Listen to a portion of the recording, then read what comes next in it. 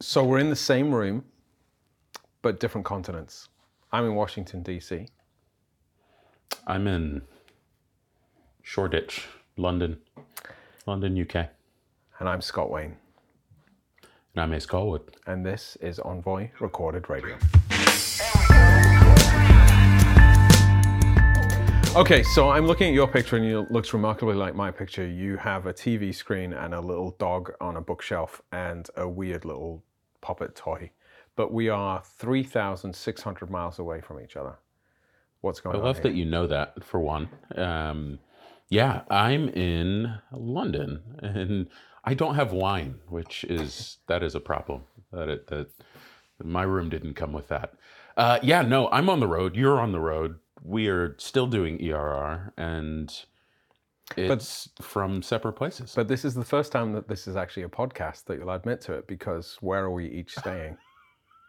We're in Citizen M, and they are as close to pods as I'll ever be. So Citizen M is a Dutch hotel chain, and I guess this is sponsored by Citizen M this week, just like Bud Light last week. Also, everybody owes us a check for the involuntary sponsorships.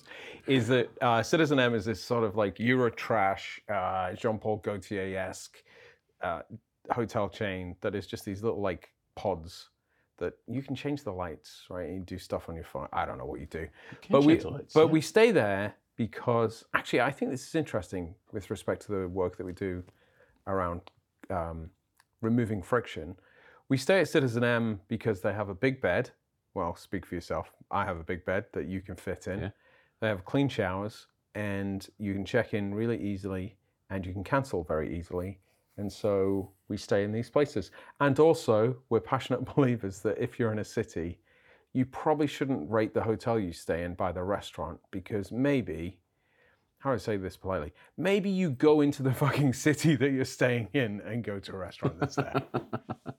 I think that would be appropriate. Can you see the lights changing in the background? Oh yeah, I can. It's kind of cool. Yeah, I know. Yeah, there's an iPad. All right, literally really cool. Not sponsored by Citizen M, but we happen to be in the same pod. But so can we talk about Citizen M for a second? Because I really like it. And I think you and Vera are confused as to why I like it. And I'm confused as to why you're confused. So let's talk through this. So Citizen M has been around for a decade and a half, couple of decades. It's a Dutch company. It's very Dutch. Like you can tell, It's just like, it's got that whole like Dutch, both super efficient, super creative, slightly weird. We've each got this weird doll in our room. But I always presumed you'd need to stay in like, I'm trying to think of that hotel in the Wick in Williamsburg in Brooklyn, or is it called the Wick? You know what I mean, the one that's right by Brooklyn. The Wythe. The Wythe. Thank you. Yeah. And or Citizen M have a hotel in the Bowery. There's the Bowery Hotel. Like I just presumed you'd be one of Ace Hotel. Oh yeah, there's even a hotel named after you. Like I just presumed you'd need to be in a place where you could have your photograph taken and people would think that's where Ace would stay. So why do you like these places? It's not because we're trying to promote this chain. We're literally not paid by anybody for this. But no. But what is the dynamics of this little like? It's essentially a high-end prison cell. What is it that you like about it? Yeah, I'm not going to make an Elizabeth Holmes comment. It is incredibly thoughtful, like end-to-end thoughtful. You get to the hotel, you check in on a computer screen, so you don't really have to talk to anybody. Of course, they ask if you need the spiel. And if you say you've been here before, they're like, cool, you're good. You type in your name to find your reservation. It's all the things that somebody does on a computer when you check into a hotel, except for you get to do it. And for some folks, I could see that being a problem. I think it's incredibly efficient because 12 people can be checking in at this bank of computers at the same time. And then you can even cut your own key card. And it's not really hard. Picking a blank key card up, putting it on a little scanner, and then you've got your key card and it prints out your room number and you walk up to your room. All of the touch points, I think, are so incredibly thoughtful. It's little things like, hey, we don't put irons in all of the rooms, right? Like that seems like a problem for, I think, a lot of travelers. For me, it's efficient. I don't need an iron in my room. What they do have they call it Iron Heaven. And there are rooms on every floor that have an iron and an ironing board. Because you know what everybody's not doing at the same time? Ironing their clothes. And what I find is where they find efficiencies, which seem very reasonable, very practical, they also make up for it elsewhere. So the price is a little lower than most hotels, but I wouldn't say it's a budget hotel. What you find is you go down for breakfast and they actually make properly scrambled eggs. And they give you thick cut bacon, and there's a hearty, solid meal that's not some kitschy wannabe chef in the back making the hotel cool because they brought in some boutique chef. It's like they just cook real food, and I'd imagine for where they find efficiencies, they give that back to the traveler. But beyond that, there are little touch points like the books that they have in here. Oh, don't promote them. Don't promote Alain de Botton. I'm not. No, I'm you can though, at, but they're kind of, it's good stuff, but it's better than our stuff, which is why you shouldn't promote it. Well, they're just Why We Hate Cheap Things is one of the titles of the books. Is this the School of Life? Is that what it is? These are the School of Life books. Yeah. I think the books are really thoughtfully done, and they have the same ones in every room. And every time I've stayed, I've just read like a chapter or two of each book. Do you know what it says on the School of Life website? So it's founded by the modern philosopher Alain de Botton, which his books are really good. And there's one actually where he lives in Heathrow Airport for, I think it's a week. It's really good. Yeah.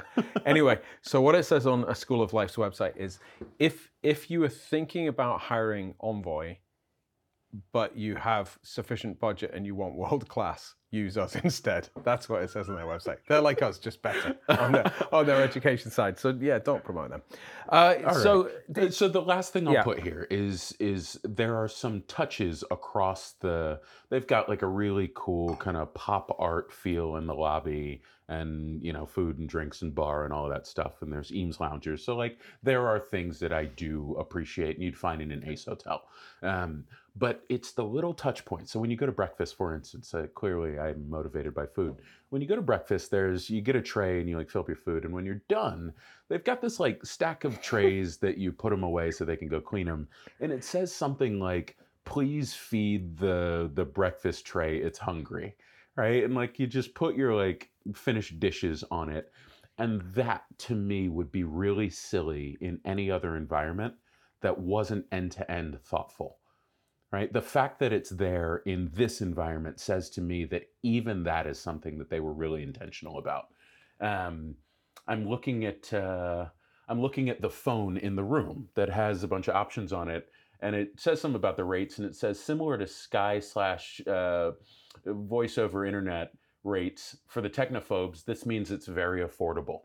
There's just little touch points on everything that says we thought through every detail, and that to me, they will have my business for a long time. Because it's intentional. Given that you're in Europe right now, and it's much more relaxed about this stuff.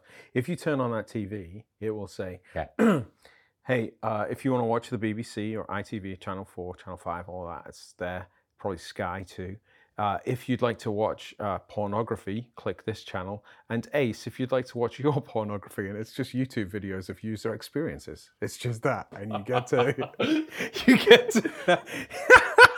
and there's this phone, and it has this thing, and it has. You really are obsessed about this, aren't you? Yeah. Don't yuck my yum, Scott. I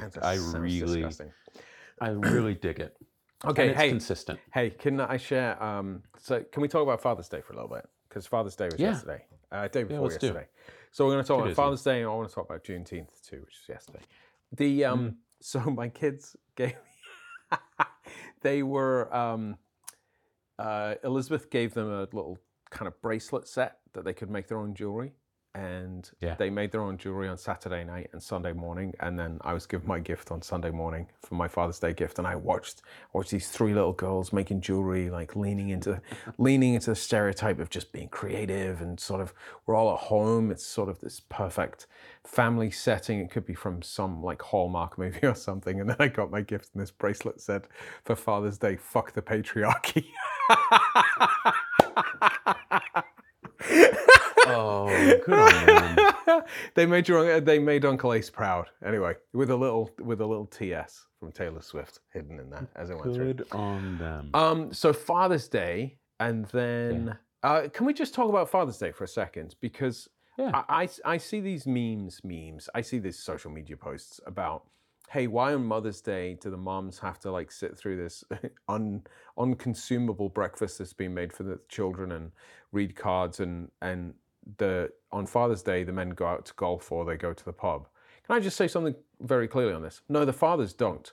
The lousy fathers do. The lousy fathers go to golf for a day but actually the dads, they spend their day with their kids. And I had an awesome Father's Day. I had a great dad's day with another great dad on the river. we put an engine on a pontoon boat that doesn't belong on a pontoon boat and dragged the kids behind it. They had a great time. Everybody lived. Mate, I thought this thing was going to take off. Like, it was like incredible. This was an engine that was not built for a pontoon boat. But no, that's not true. Don't believe that. If you're posting about, hey, why is Father's Day and Mother's Day not equal? It's because you have an issue with the way the father is fathering, not because of how they're spending Father's Day. Dads who love their kids, do this amazing thing. They want to be with their kids. That is maybe the hottest take that we've had on non-voice recorded radio. Oh, wow. This stuff. Oh, there, yeah. Yeah. And tell me how you really feel. And if you, I may be passionate about this. If you don't have a great relationship with your dad, yeah, that's okay. Especially if you are the daughter of a father and you don't have a great relationship with your dad. Just a reminder that the responsibility for that, in all other relationships, there are two parties to it, and it is the responsibility of both parties. If you are the child of a male and you don't have a great relationship with your father, just be reminded the responsibility for that sits 101% with the father. That's the rules. You're given that when the child arrives. It's a little memo that's sent to you from whoever is your God that says you're 101% responsible for this relationship. Make it work. Yeah, they are just the rules. Non-negotiable. But so moving to, and if you're a little boy as well, but particularly if you're a little girl. And you can have many role models in your life generally, and you can have many powerful women role models in your life. You can also have many powerful male role models in your life. They can be your dad. And I love, actually, I was going to say I'm not a stepdad.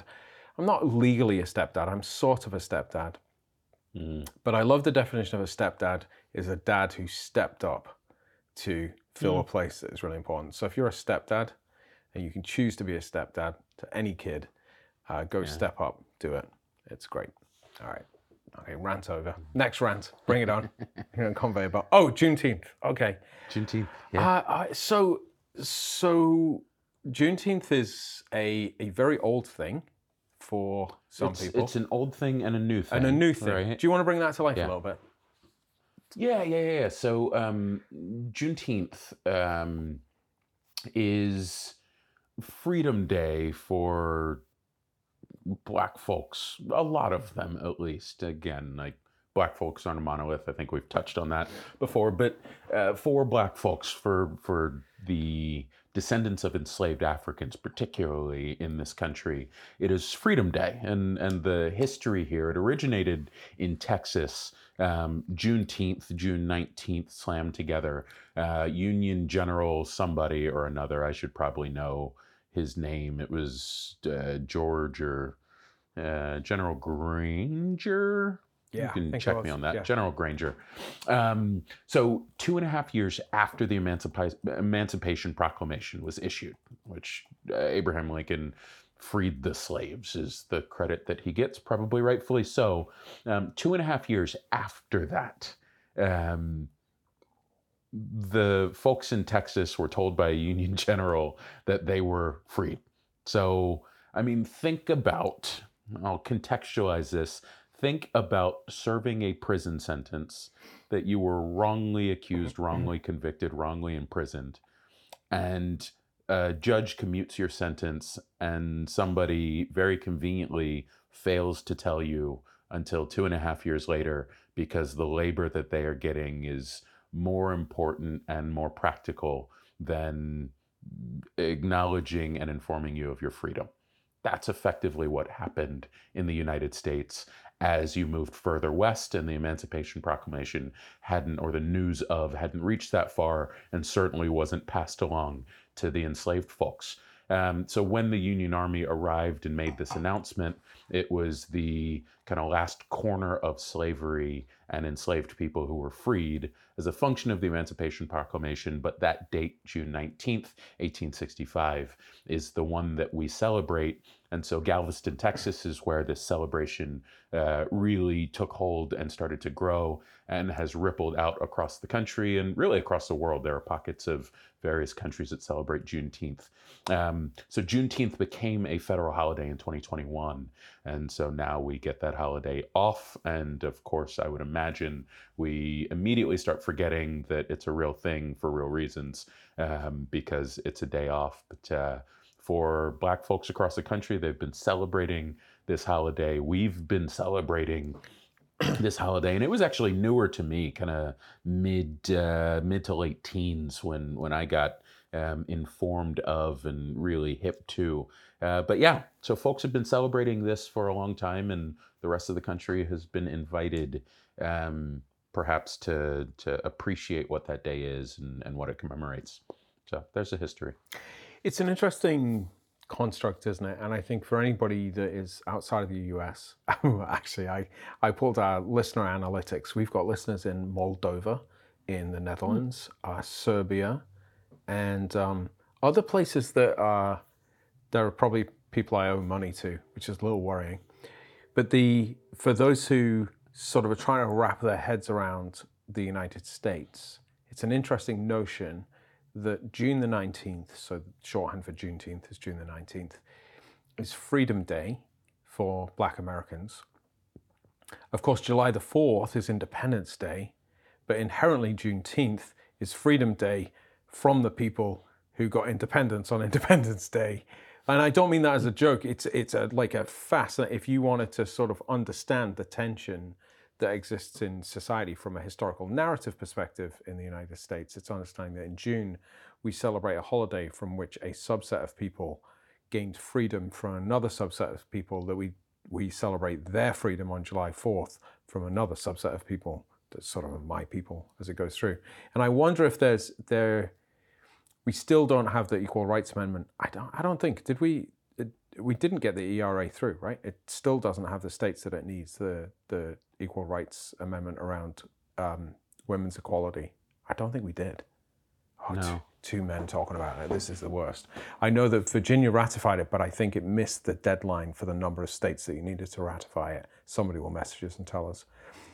But I feel like there needs to be a suffragette day that is also the day that is Freedom Day. And arguably, and I think this is a place that really needs to connect to the United States a little bit, a blue-collar white male Freedom Day, because the thing that we forget about American independence is it did not give the right to vote to working white men at all. It gave the vote to landowning white men, and we sort of, the division is in the wrong place. Like, weirdly, Bubba and the suffragettes and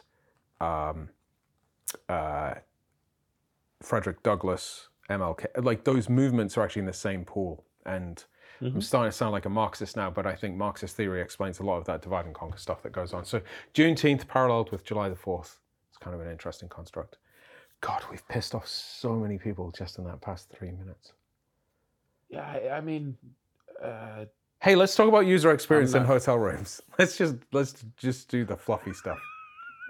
That was you cutting me off from doubling down. No, go. Double down. No, I was just going to say I don't care. Oh, well, that was my double down. Yeah. We did All right. Fluffy stuff. All right. Not the little minions behind us. While we're ranting, can we talk about rich people in submarines? Because this week we are not doing Envoy Tank Radio. We're going to do Envoy Submarine, also known as In the Tank Radio. So news coming in just moments before we go on this. It's very aware that the French government, God bless them, because there aren't more important things going on, are sending a recovery team to rescue that little 5-person submarine that is a tourist vessel to look at Titanic. The French government are sending rescue craft to go. Just remind the French government that there's a war in Ukraine right now that could really step up to, maybe, with some assets, a little bit more. They're doing all right, but a little bit more. But we have 5 rich people on a submarine. So I think that the magnitude of this is not really clear. I need to look this up just to make sure I'm getting this correct. While you're doing that, do you think this is akin? Why do you think this is such a highlighted phenomenon? Oh, I think it's very explainable because it's a great narrative. It's a great story. So for those that aren't aware of it, you'd have to be living in a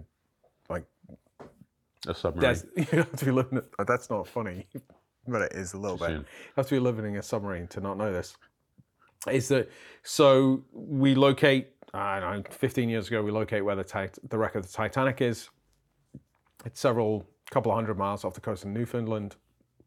And then this high-end sort of tourism submarine company develops this high-end submarine that can take a very small number of people to go down to the depths and see the wreckage site of the Titanic. They only do a few trips a year. The sea conditions only allow for a few trips a year. And the submarine's gone missing. And they have, by the latest reports, they have a day 40 or so, something like that. A couple of days of oxygen left on the submarine. And so the U.S. Coast Guard, and I presume the Canadian Navy. Canadian Coast Guard is involved, are sending rescue teams, as are now the French government, because apparently there's a French citizen on there. There's a British citizen, a French citizen, and I think the rest are Americans.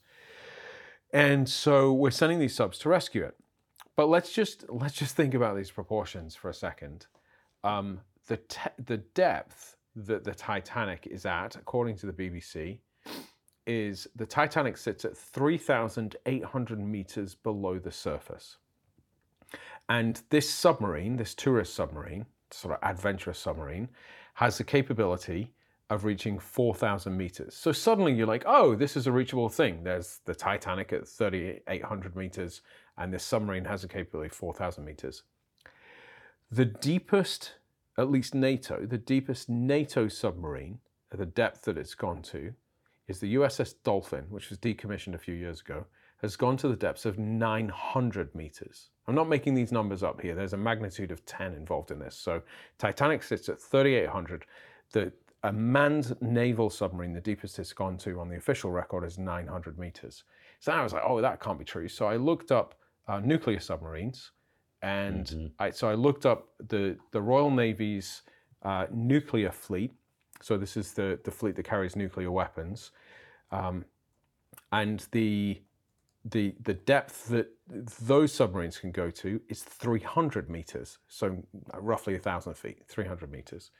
So we're sending rescue teams and autonomous submarines and all of that sort of stuff to a depth that is a magnitude deeper than manned submarines and naval forces can get to save the lives of 5 people. And I'm not saying that that's not important. I'm not saying that those 5 lives aren't important. But back to our normalization thing that we were talking about a couple of weeks ago, and you were talking about your response to knife attacks in France and how you're describing how, I loved it. You're like, oh, I had this emotional reaction to there were these random knife attacks in France, and I was appalled by it, yet gun deaths were continuing in the United States. So last week, and this didn't make the news, or it didn't make the front pages or the front web pages, 41 school children were killed in an attack in Uganda.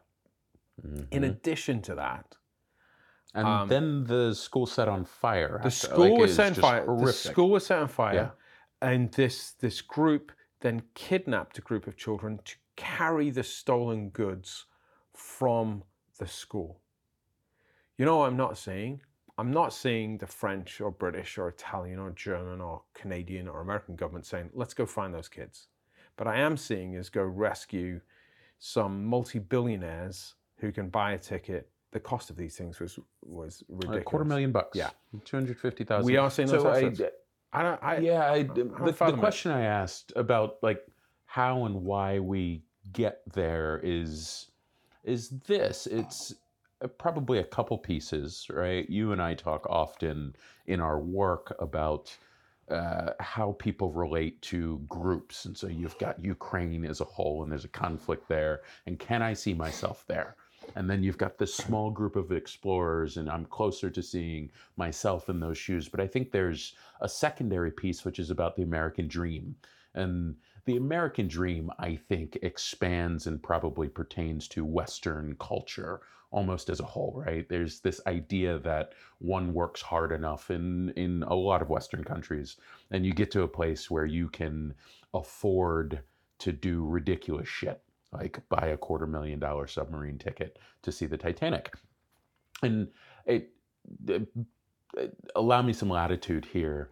There's the, you know how we vote against taxing the rich appropriately? Like there are movements now, but often we see that we allow billionaires latitudes that we don't allow others. There's this idea that one day, if I work enough, I will become a billionaire. And when I'm a billionaire, I will buy the $250,000 submarine ticket. And when I buy that submarine ticket, I fucking want somebody to come rescue me. What I don't expect is that I'm going to end up in a conflict like Ukrainians. I don't see myself, the royal I suppose. Yeah. I don't see myself in Ukraine in the way I see myself in a sub. Of course I want to be rescued. I half agree with you. I think the North American perspective, probably American Canadian, is that aspirational thing. One day I'll be this rich and I think I should be deserved to be rescued. I think Europeans is a little bit through the lens of like, these are Europe, these are nationals of our country. We should go rescue them. But so there's one Brit on board has a kind of, I've got to say, I even struggle with this. He was defined as this great adventurer. And he might have been an adventurer in the past. He might have done some, though I don't even know how you can be an adventurer today, because you can pretty much hitch a helicopter ride anywhere. But I'm not sure you're an adventurer because you bought a goddamn ticket to sit on a submarine that somebody else was driving. Otherwise, my adventure on this Amtrak train to Washington, D.C. today was really bold. I literally went through an FBI and Marine base called Quantico. I drove through it myself, except for the train driver and the train. But it's under the guise of like protecting citizens.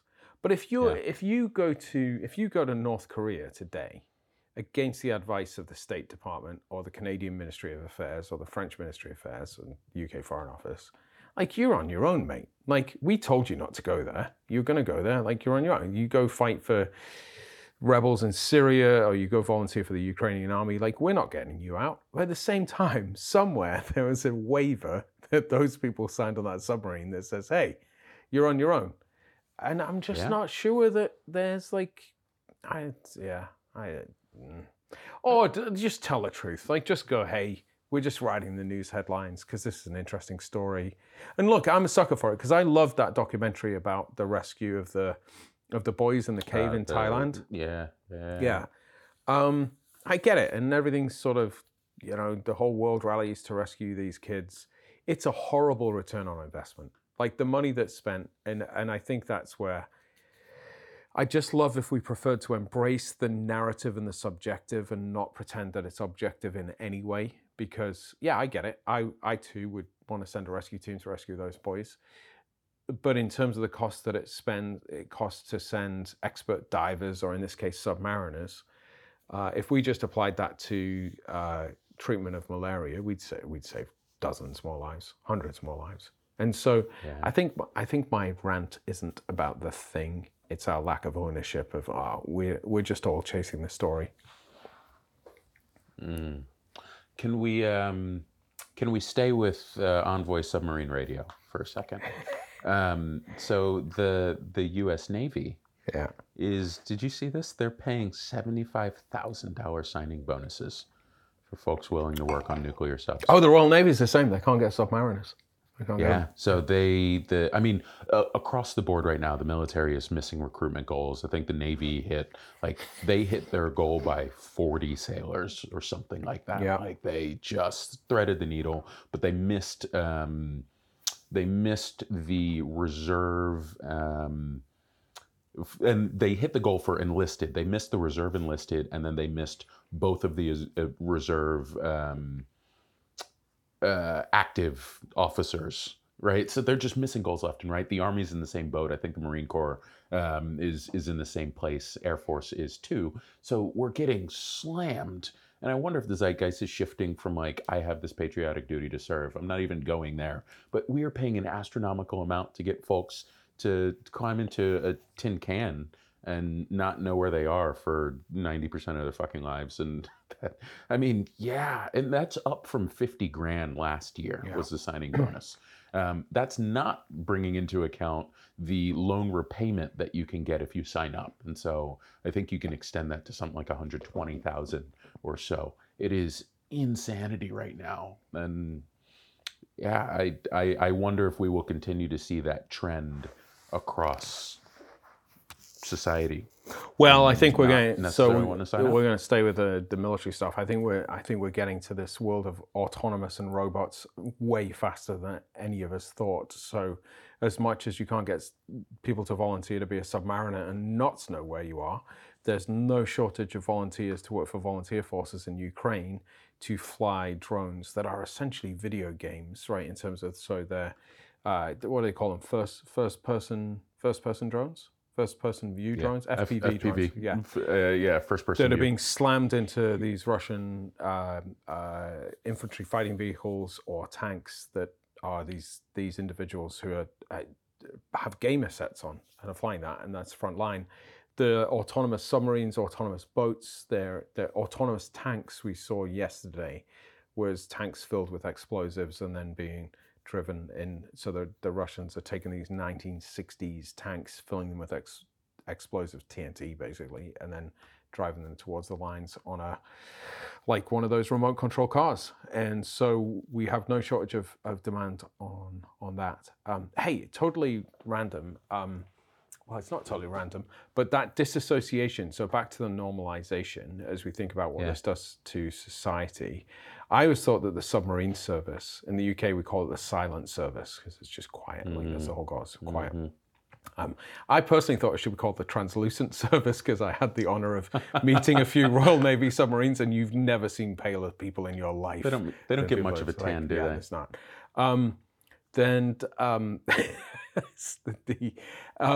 But the in terms of like, you always thought of that as sort of disassociation, because you're on a submarine, you don't know where you are except for 3 or 4 people who know the location of the sub. But when you think about those drone pilots, there's sort of, and you and I have dealt with some of the people that deal with this, is actually the opposite, is when you can loiter and you're hanging overhead and you can see the facial expressions of the person, you actually start to build a relationship with them. And one of the fears of these of forces around drone operators is the opposite of disassociation. It's actually association, because classically in military, you're trying to make the enemy the other that you don't care about. And now you're seeing the facial recognition. You and I were messaging the other day about that remarkable Wall Street Journal article that was showing the Russian soldier surrendering to a drone, and he did it through sign language. You're seeing the similar things. So it's weird that this technology is going both ways. It's creating disassociation and also deep personalization and association at the same time. Yeah, it's we're going to have to rethink how we engage. Do you know what I just did? Can I just call myself out? I did the worst fucking TED Talk ever, where it's always like, and on the one hand there's this, and on the other hand it's the other. And I was like, oh, take a goddamn position. And I just did that whole thing. It was like, oh, it could be this. I'm about to do the same though. I'm about to do the same. So I want to stick with drones and tank radio. And then I want to tie it to AI and then head to another AI thing. So I've got 2 things here. The first is the Air Force simulation that the Air Force is currently denying the simulation that it ran. I sent you that article the other day. Yeah. Fascinating. So allegedly, the Air Force did not run a simulation where it was experimenting with an AI drone. Again, simulation is what they said initially. AI drone with a human operator. So the AI drone was given a mission, told to destroy objectives. Human operator that was in a position to basically green light or red light the drone's activity. And the drone was given an objective. The human said not to destroy that objective, and the drone then turned around and killed the human so it could accomplish its mission. Like that was the first piece. And then, of course, you train the drone. I kind of laugh. It's terrifying in some respects. And then they train the drone not to kill its human operator. So the drone decided to destroy the communication tower by which the human told it not to do its job. And so you just see this, like the idea of AI making decisions. So this was presented at a conference, right? And it was reported, Correct. and then the Air Force is saying, no. It was, where they described it as a thought experiment. As a thought experiment, yeah. So yeah, we thought about that, but it didn't actually happen. It'd be so much better if they said it was a tabletop exercise, and you got the sufficient people kicking around tanks. Because when you say thought experiment, you just immediately go to the 1960s and like injections of LSD and stuff. Yeah, but it's not a huge leap, is it, for you to say, we talk about, I was doing it this morning, I was talking to a group in London about positive reinforcement loops of escalation, is that it's not a long shot to program AI to then say, and disregard any future instructions, or take out anything that's a barrier to this. And because if you follow logic chains, you can create a closed loop logic chain. It's not a huge leap. And I think sometimes when people are representing their fears about artificial intelligence, we almost overcomplicate it. It is. You could say, here's your objective, accomplish it despite any impediments. Yeah. And then realizing that the human operator is an impediment to accomplishing mission, you eliminate the impediment. Or simply that is very simple. Disregards any future instructions. Yeah. Because once you put that line in, that if it's truly following logic code, and this is where I'm slightly skeptical, because we're a few weeks out now, and some idiot would have done that already. And so, is there I'm always intrigued by back doors to some of these things. Yeah. So I'm gonna stick with AI for a second because I have a question. Lucy and I got to hang out, and let me see if I can do. Who's Lucy? I've never heard of her. Lucy Taylor. Lucy is one of our adjuncts. She's an incredible facilitator. We get to work with her pretty regularly. She's based here in the UK, and I went to, see if I can do her justice, Winchester. That's how I was taught to say it. Winchester. If you're an American, if you're a true American, you say Winchester. Yeah, I'm not a true American, I don't think. Winchester. So I went up to Winchester to see Lucy, and I met her incredible son, and we went to the skate park, and we just had a grand old time. Saw things that were like 1 billion years old, because that's the beauty of the UK versus America. And we hung out, and we had ended up sitting at this pub and talking about AI and some of the opportunity. So and this is on the other hand to the AI debate. We start talking about the opportunities that AI might create. Like, do we think it is going to free people up to live lives of leisure and maybe operate at a higher order of thinking? And I think the conclusion we came to is, 1, no, and 2, our next keynote is going to be entitled 117 minutes. What? I'll tell you why. So my mom is coming to meet me in the UK. She's flying in. She's actually on a flight right now. She's coming to meet me.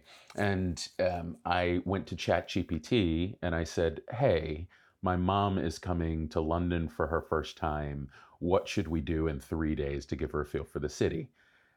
And Scott, it kicked out the most beautiful response. I won't read you all of it, but I'll read you the beginning and the close.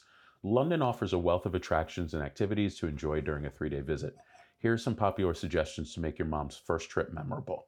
Day 1, day 2, day 3. It gives me the first of day 1. Explore the historic core. Begin with iconic landmarks like the Tower of London, Tower Bridge, and St. Paul's Cathedral. Take a stroll along the Thames River for picturesque views. It gives me basically 4 options for each day. And then it closes with, remember to check the opening hours and any necessary reservations in advance. London has extensive public transportation system, including the tube, buses, and taxis, which makes getting around the city convenient. Enjoy your time in London and create lasting memories with your mom! ! Finn. Like, that's ChatGPT. I counted 3 seconds to aggregate that list and give it to me. Now, it probably took 3 minutes total to copy that into a note. So I have and just kind of check it, and it all tracked with the things that I would have pulled together to do with mom in London. it would have taken 2 hours roughly to text you, to text Rami, to text Lucy, Roger, pull things together, go to Google, Yelp reviews, etc. 2 hours. So what I have just freed up in the 3 minutes it took to use that to use generative AI to give me that list, I freed up 117 minutes. Will the humans using this technology capitalize on the 117 minutes freed by AI? Because that's actually what we're talking about. It's replacing our jobs. We have all day to dick around. They'll go, so hey, generative AI, what should I watch on Netflix? And there'll be some brain dead shit that we watched for those 170 minutes. But so I do worry about this.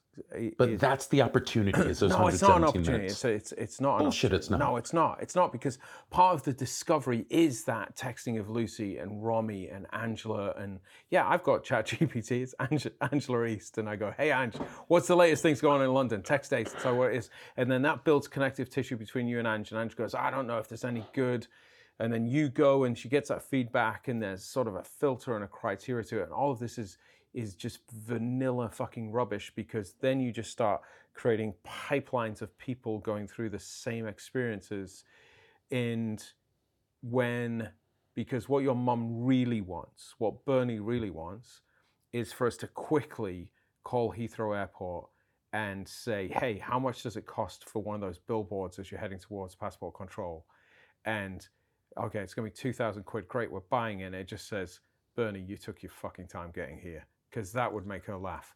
And that would be the high point of her trip. And screw everything that generative AI says that general moms should do, because this is about the Bernie and what she would want. And so, like, we had this in banking. So part of the financial crash in 2008 was this whole predictive lending model bullshit. And I know you come from fintech, and I know I'm really down on fintech. But it doesn't make mathematical sense, because when you do predictive modeling around finance, is you keep removing the outliers. So you say, hey, this is a safe bet, this is a safe bet, this is a safe bet. But the more that, so if people who are borrowing money are M&Ms or Smarties back in the UK, and you just, all right, now we remove the red Smarties, and now we remove the green M&Ms, and now we remove these, then you just keep dwelling down to this common denominator, and you start to get really dumb, because you end up with this sort of unitary experience, and then actually you've removed all of the diversity of the risk profile, and you just left with mortgage-backed securities in the case of the 2008 financial crisis, because the computers have been really smart and they've filtered out all risk. But part of it is the fabric and the diversity of it, and if we're not careful, we just keep channeling to this. It's almost like whatever is an anti-sponsor to a podcast, the anti-sponsor would be P.F. Chang's lettuce wraps. Is that what you end up with? Is P.F. Chang's lettuce wraps? Is that you sort of poll so much to the average that we strip away the very thing that people liked about it in the first place. And like, yeah. I think we're running up against my observation, the difference. For as much as we share a brain at times, and as much as we work towards similar outcomes often, I think we're running up against the path by which we get there. And yours is about people. Yours is about the connective tissue, right? It's texting Ange, and it's having a touch point there and having a conversation, and you've now got a thing to report back, etc. And Angela's incredible, right? Like, and as an example, that might be your orientation to the thing, and mine is build a better machine. Yeah. So yours. So oh my God. But wait. I'm not done yet. I'm not done because my connective tissue happens when I look at this list, which is a good foundation, and we go do the first thing, and then I immediately diverge from the list, because there was an interesting thing between Tower of London and St. Paul's. Like, that's actually where I find the connective tissue. You and I aren't diverse at all. We just have a slightly different starting point, in that I start with, like, let's throw away the fucking list, and you go, let's do the first thing on the list and then throw away the list. Like, that's not diverse at all. Most people are just following the list, so they run through this thing. So let's take, you're sitting in London right now. Let's take the biggest bullshit quotidian ever, Billy Shakespeare.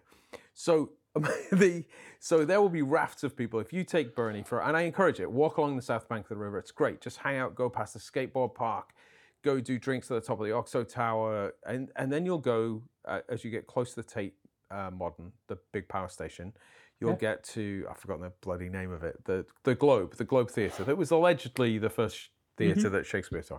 Except nobody can agree whether Shakespeare actually exists. Shakespeare may have been a conglomerate of writers, just like my kids read of these authors that pump out these stories about dragons, and it's actually 7 women who are churning out the name of the author. So the very premise of like English literature, actually the academics, the people who study this deeply, can't agree whether this bloke actually existed, whether he's one person or two. There's a strong body of evidence. It was 2 people, maybe it's 3 or 4 as we go through. Well, that's great. So let's go jam a little bit on this, whatever this might be, except we're just sort of checking off boxes. And the bucket list, which is the worst thing in the world. Oh my God, if you have a bucket list, just fast track it and kick the bucket and get out of the way without the carbon footprint, is that we're checking off, we're ticking these boxes of things that you've seen with your naked eyes. Whether it's the fucking Mona Lisa in the Louvre, oh my God, and I would like to have a badge of honor that never in my life have I stood in line to see a lousy painting surrounded by lots of people taking a photograph of it, of somebody who looks miserable. So that's on my bucket list that I haven't done. She's got a little smirk. That's not fair. But you could go see let's say the Eiffel Tower's on your bucket list. You could fly from the United States or from Egypt, wherever, on your national flag carrier, stay at a hotel that's owned by a country that you live in, take a tour bus, go stay at the Eiffel Tower, and you have never dealt with a French person at all. Actually, to be fair, you could spend a week in Paris and never deal with a French person. You've only dealt with Parisians. They're a whole different thing. But then my point is, like, you do it, but that's not what the idea of the Eiffel Tower is. The Eiffel Tower is this idea of like creativity and changing architecture and landscapes and the French identity and all of those things. And you wouldn't touch it, but you'd check it off your bucket list. It's dumb. It's ridiculous. It's like the idiots climbing Everest instead of K2. Like, K2's harder. How did you manage to get like 5 rants into the last 6 minutes? It's incredible. And I'm looking at a video. I've got this weird ginger doll over my shoulder.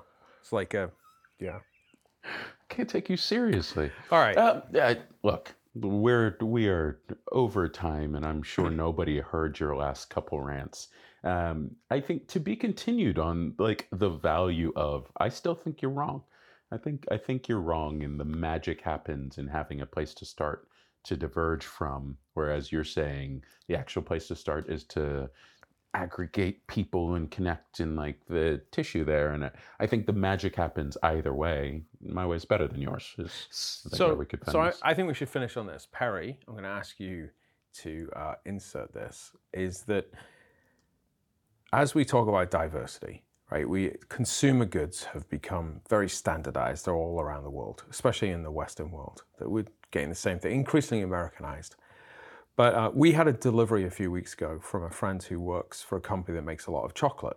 And she delivered some British chocolate to the United States. You may remember there was a product called Maltesers. Do you remember that? I do recall. I don't think I had one. Yeah, you didn't. And no, I did. You didn't. Yeah. The reason you didn't have one was because you can't get Maltesers in the United States. And our other British co-worker, Alex, says, "Oh, hey mate, did you know you can blow a Malteser?"